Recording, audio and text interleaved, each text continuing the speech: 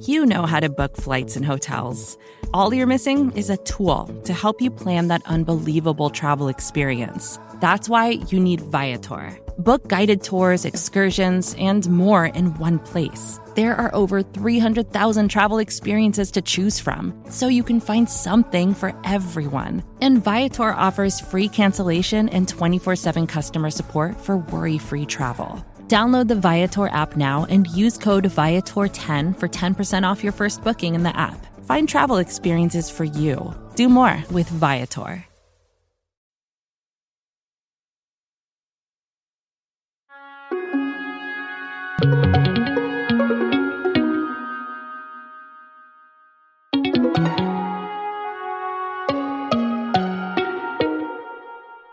There's a meme that's pretty common on TikTok.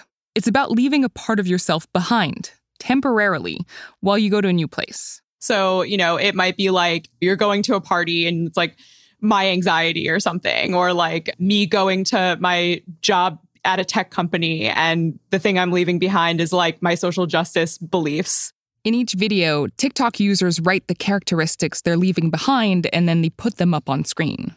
Then they lip sync these words. I'll see you after the function. Louise Matsakis is a staff writer for Wired. She described this meme to me because she recently came across a version of it on TikTok that surprised her. The video shows a man carrying what looks like a bundle of clothes. So it looks like he is like in some sort of maybe like storage room. The walls are gray and white cinder blocks, so he's clearly in some kind of institution. And there are characteristics that he puts on screen, the ones he says he wants to leave behind. My gay mannerisms when I'm going into prison. Okay, so he's basically saying that he's going to leave behind his more so-called feminine mannerisms and butch it up while he's in prison. Exactly. That was kind of the joke, was like, I have to do that because the environment of prison is where like that kind of masculinity is so prized. What surprised Louise was that the video had been filmed and uploaded from inside a prison. It was super funny, also a little dark, but just really interesting. And of course, I was like, how is he making this? Thousands of users commented on the video, and many of them had the same question. It was incredibly popular. Like, I think at that point, it had already been viewed a couple of million times. It had hundreds of thousands of likes. And I was just so curious about whether there were other inmates posting like this, or if this was kind of an isolated case. Cell phones are actually considered contraband in prison. So how are folks who are incarcerated posting on TikTok? And why are they doing it? That's today on the show. I'm Ariel Zumros. This is Reset.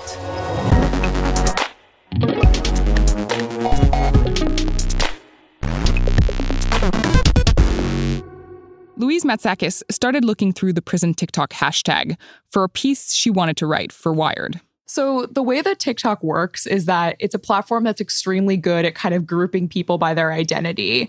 So because I interacted with this video and looked at that person's profile and watched some of his other videos, the app was like, oh, she likes this. And I actually started seeing a lot more people who are part of prison TikTok on my For You page. So, inmates from all over the country doing all sorts of things, lots of funny dances. So very quickly, I became kind of like, more immersed in that corner of TikTok. And she soon realized that a lot of the videos coming from the prison TikTok corner of the app were pretty typical. They looked like a lot of the other things on TikTok. Lots of dances, lots of skits. All right, this is How You Ever, Prison Edition. Which are, super classic for basically every single part of TikTok. Have you ever been in love with another inmate? There's also a lot of just basic information about how people cook. There's an extremely viral video that has, I think, over 10 million views, where it's a group of inmates explaining how they made a bootleg phone charger to actually charge the cell phone that they were using to post the video itself. Man, it's a lot of people asking about how we use this phone, how we charge this phone. This is how we doing, bro. And the videos are super popular, with millions of views. I think that there's just something really appealing about these videos, even if the actual quality of them is not super high, because this is a population we never really hear from. So people are really interested when they realize that these are incarcerated people posting these videos.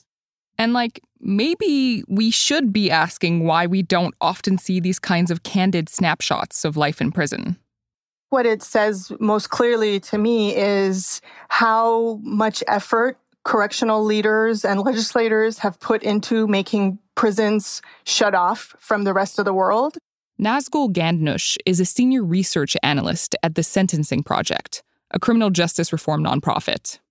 She says the penalties for being caught with a phone in prison can be pretty high. You can get charged with a misdemeanor or a felony, depending on what jurisdiction you're in. And at the very least, you're going to lose good time credits or harm your chances of parole. There are a few reasons why prison administrators and legislators have made these phones illegal.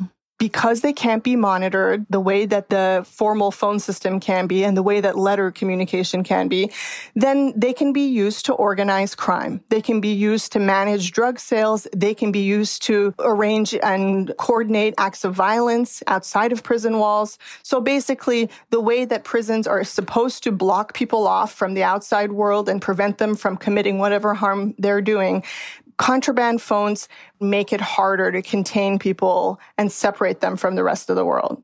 Nazgul says that's a valid concern to have when the calls that are made on these phones aren't being monitored. But there are other incentives at play. In prisons and jails across the country, private companies provide landline phone services for a price. Usually, these calls cost between 10 and 25 cents per minute, plus additional fees. So it's not unusual for family members who are very connected to their incarcerated loved ones to have phone bills that are like $500 a month. The prison phone companies share a portion of that revenue with the prison facility itself. So the company says, we're going to charge this fee that's quite high, and we're going to give you a slice of it. So it's essentially a way of taxing incarcerated people who are some of the poorest people in our society during the period that they're incarcerated. The terms of these contracts can be pretty lucrative for the prisons. In some cases, the private phone companies hand over 95% of the revenue they earn from phone calls. That's money prisons and jails wouldn't have if the people who are locked up were allowed to bring their own phones inside with them. And there's another reason why prison officials might not want to have phones on the inside. Contraband cell phones in prisons make it harder for prison officials and legislators to contain information about the poor prison conditions that people are living in. And so the way that prisons have become much harder to access for media in recent years, and it's gotten a little bit better, but there's still a lot of barriers so that we don't get a lot of windows into what happens really. But cell phones allow people that are incarcerated to bypass those obstacles. And legislators don't like that, and prison officials don't like that. Louise Matsakis, the Wired reporter, says that these days, a lot of these revealing and even troubling glimpses of prison life are popping up on TikTok. It's definitely not just dancing. It's also activism. It's speaking up about prison conditions and lately discussing the coronavirus pandemic. Some of the biggest clusters of COVID-19 are now inside prisons, and a lot of people inside these facilities are really scared of getting sick. They're seeing people who are getting sick. So they're, discussing their fears. So the coronavirus is going around, and there's tons of people in federal prison that are locked up that are going to die if it gets into these prisons, which it already has. One guy who was discussing how a famous rapper got released, because he was like, I have asthma, I'm scared of getting sick. And, this inmate was like, that's BS. There's lots of people inside my facility with pre-existing conditions that are far more serious than asthma. 50 plus guys in the facility that I'm at that have cancer, heart disease, lung disease, diabetes, etc., that are still stuck in here rotting right now. And if you think that that's messed up, just like this video and share it so that hopefully someone that matters can see it, because we need to stop this shit right now.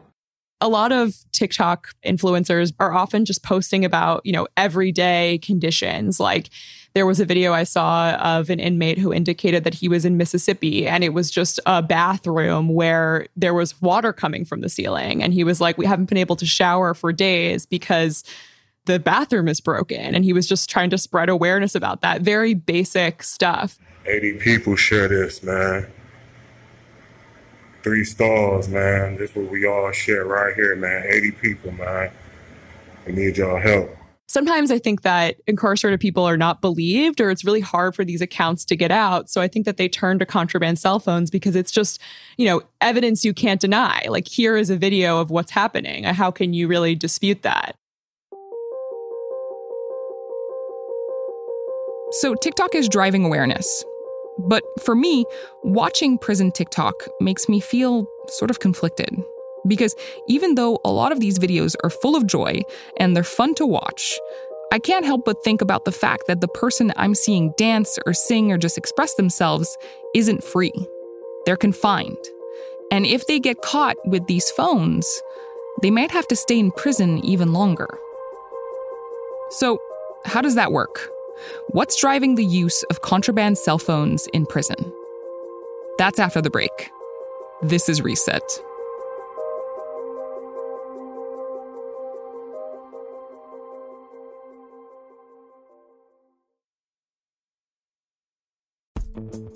Vacations can be tricky. You already know how to book flights and hotels, but now the only thing you're missing is, the actual travel experience. Because is it really a vacation if you're just sitting around like you would at home? You need a tool to get the most out of your time away. That's where Viator steps in. You can book guided tours, activities, excursions, and more in one place to make your trip truly unforgettable. Viator has over 300,000 travel experiences to choose from. Everything from simple tours to extreme adventures and all the niche, interesting stuff in between. So you can plan something that everyone you're traveling with will enjoy. Real traveler reviews give the inside scoop from people who already been on the experiences you're considering, so you can plan with confidence. Free cancellation helps you plan for the unexpected. And 24/7 customer support means you can travel worry-free. Download the Viator app now and use code Viator10 for 10% off your first booking in the app. Find travel experiences for you. Do more with Viator.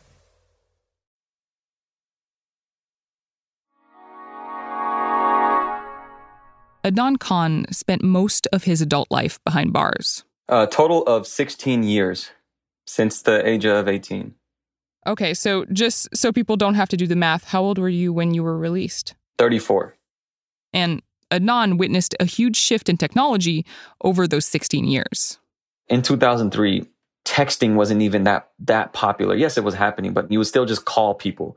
Then, when I was incarcerated, like 2003, like Facebook, Instagram, Twitter, obviously TikTok, like Snapchat, these things weren't a thing. Before he ended up in prison, Adnan had been having a hard time. His mother moved away, and the uncle he was staying with kicked him out. So he was homeless for a while, and getting by wasn't easy. So one night, he and a friend decide to steal some weed from a drug dealer. It was supposed to be a snatch and grab. They take the weed from the dealer and hand it to a getaway driver. None of us had guns, knives, or weapons. That was the rule. Just once he hands it to me, run into a car. Things didn't go according to plan. The getaway driver and the drug dealer got into it. There was an altercation. I remember getting out of the car and yelling at him, telling him to get back in the car. What are you doing? And we leave the scene the next morning. I was arrested and taken into the interrogation room. And that's when the detective told me that I'm being charged with robbery and murder. That's when Adnan says he learned what really happened. The driver had stabbed the drug dealer with a concealed knife, and the drug dealer died. And as soon as I heard that, I just broke down crying. I couldn't believe it. It just didn't make sense to me. What took place, what happened, just didn't make sense to me. And soon I learned about what's called the felony murder rule, which means that if you're involved in a felony, my case, which is the robbery, I was equally guilty of the murder and equally sentenced. While he was waiting in jail for his trial and sentencing, Adnan tried to keep in touch with his siblings. At that time, when I went in, all I had was my sisters, who were 20 and 17, and I was 18. And when I would call them, like I would have to call one of them. And I would have to only call one and then see quickly how they're doing. The judge handed down a sentence of 25 years to life, and Adnan was moved to a maximum security prison, where communication with the outside world was also a challenge. To keep in touch with his sisters, Adnan used the prison landlines. The phone that the prison gives is 15-minute phone call. So a 15-minute phone call that's consistently interrupted by... This call will be recorded and monitored. You'll be in the middle of a conversation and it's almost like a jolt. That voice will come up or that automated recording will come up. So 15 minutes, it's very, very difficult to, for one, sustain a relationship and further develop one. We would lose that familiarity with each other. We were growing. Like I said, I was 18 when I went in. My sisters were 20 and 17. And 5 years later, just different phases in life, and it's hard to catch up. It's like, wow, where did time go? And who are you now? You know, like we actually didn't know who we were, who each other were. And then when I learned about cell phones, it provided somewhat of a hope to communicate with my sisters. Adnan didn't want to tell me how he got his hands on his first contraband cell phone. He said he didn't want to get anyone in trouble, but he remembers the first night he brought it back to his cell. This was around 2007. I just remember it just being a flip phone. It was silver. It had a very small screen in the middle. At that time, I was like, wow, this is pretty thin, because I was used to those early 2000 Nokias. He showed the phone to his cellmate. My cellmate at that time, he was very similar to me. He was young. He was serving a life sentence. And he hadn't seen or heard from his family in like 5 years after he was transferred to state prison. I remember I showed it to him. He's like, what is that? I was like, it's a phone. And he just didn't, this is, I don't know, just like kind of a shock. And I was like, here, call your family. He got on the phone and just was stuck for a second because he didn't remember anybody's number. He's a person who had disassociated himself from his family because of his life sentence, similar to what I was thinking of doing. And so he didn't have number to his friends or his family at all. But out of just punching numbers, getting a couple of wrong numbers, he found one of his friends somehow, some way with one of the numbers that he remembered. And then it took about an hour or two just by contact this person, where he contacted his brother, but he really just wanted to talk to his mom. And then he got his mom's number. She picked up. He just said hi. And, like basically, this is who I am, your son. And he just started crying. And I'm standing by the door looking out the window, just making sure our officers aren't walking by or whatever, just trying to hold back my tears. It's a toxic masculinity prison. We're young. We're serving life sentences. We don't want to sound weak to each other in that moment back then. But it was hard to really hold in. And like he was saying things like, Mom, I'm sorry, like things like that. Like, this is not your fault. I'm sorry. Like, it was just hard for me to hear that while I'm standing with my back to him, looking out the door. After he got off the phone, he just took wiped his tears and just took a deep breath. I remember him like smiling, and it felt like to me, if I may jump out and speak for him, like it felt like to me, it was such a burden off of his heart, and more like the healing process started to begin, like just like was initiated. It really felt like that to me. After his cellmate was done, Adnan got his sisters on the phone. It was just really, really good to, after 5 years by then for me, to talk to them for longer than 15 minutes on a phone. And it was just, we were just enjoying each other, and we felt like we were kids again. But over time, over the next several months, we started to really dig deep on the trauma and the healing and the, if I may use the term, rehabilitation for us as a family and us as individuals within the family. Adnan even got in touch with his mother, who'd moved out of state when he was a teenager. And he learned a lot about her and gained a better understanding for why she left. It was through a cell phone where I started to like really have these tough conversations of how I felt neglected by her. So, and I used to resent my mother growing up because of certain situations that I felt she either didn't have my back or for whatever reason, and while I was struggling with the neglect from my actual father and abuse from my stepfather. And so I ended up learning a lot about my mom and honestly her childhood and the trauma she went through as a child, and a lot of my, if not all of my resentment I had towards her, because I started to empathize with what she went through. They spent hours on the phone.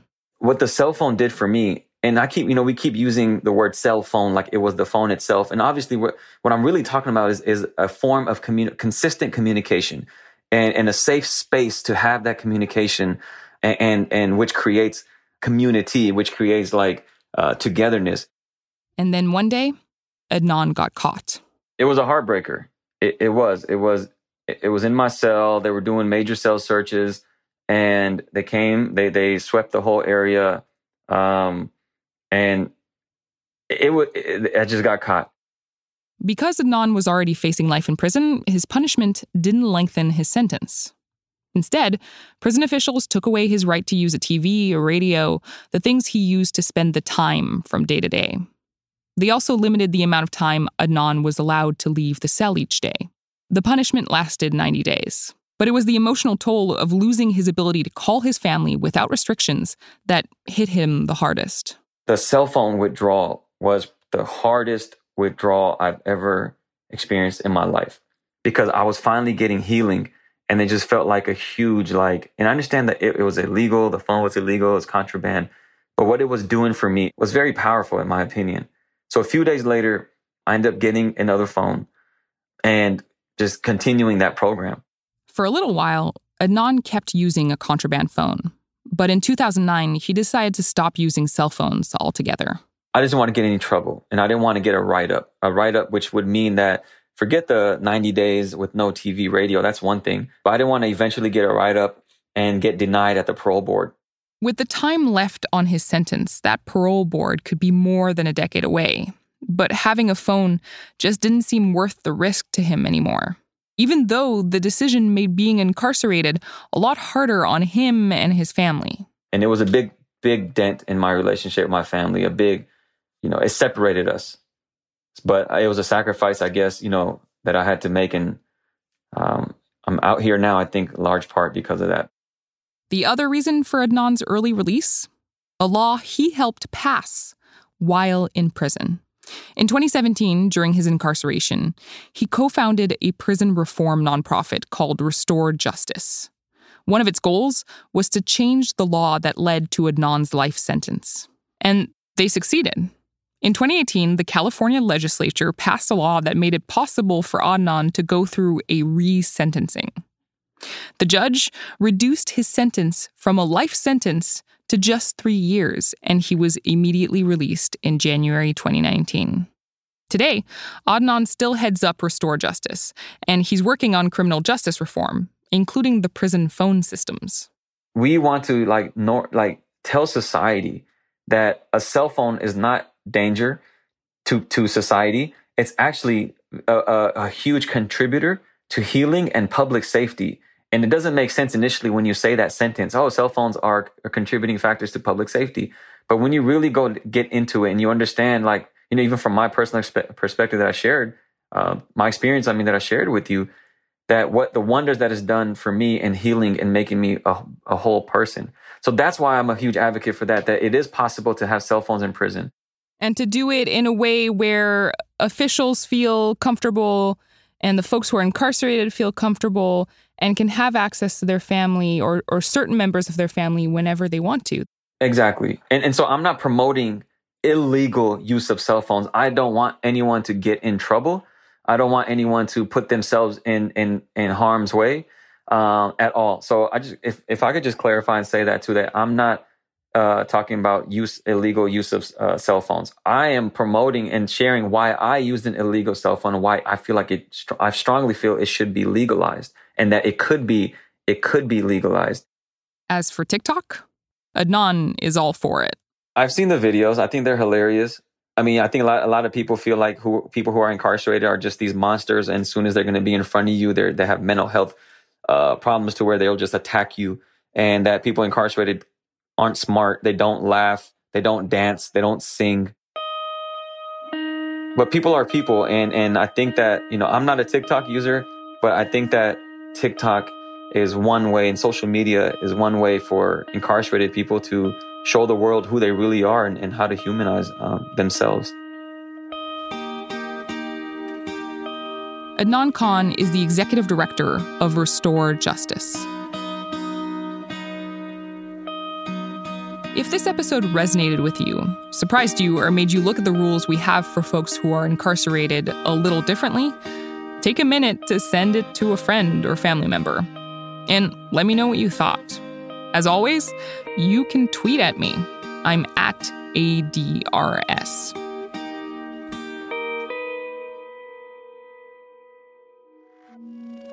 This is Reset. And I'm Ariel Duhem-Ross. But you don't have to say it that way. If you haven't already, subscribe to the pod. You can find us on Apple Podcasts, Spotify, or in your favorite podcast app. And if you like what you hear, rate and review us on Apple Podcasts. It really helps other people find the show. Will Reed and Skylar Swenson produce the show. Amy Drofdowska is our editor. Our audio engineer is Eric Gomez. Golda Arthur is our executive producer. Liz Kelly Nelson is the editorial director of Vox Podcasts. The mysterious Breakmaster Cylinder composed our theme music, and we're part of the Vox Media Podcast Network. We'll be back on Friday. Later, nerds.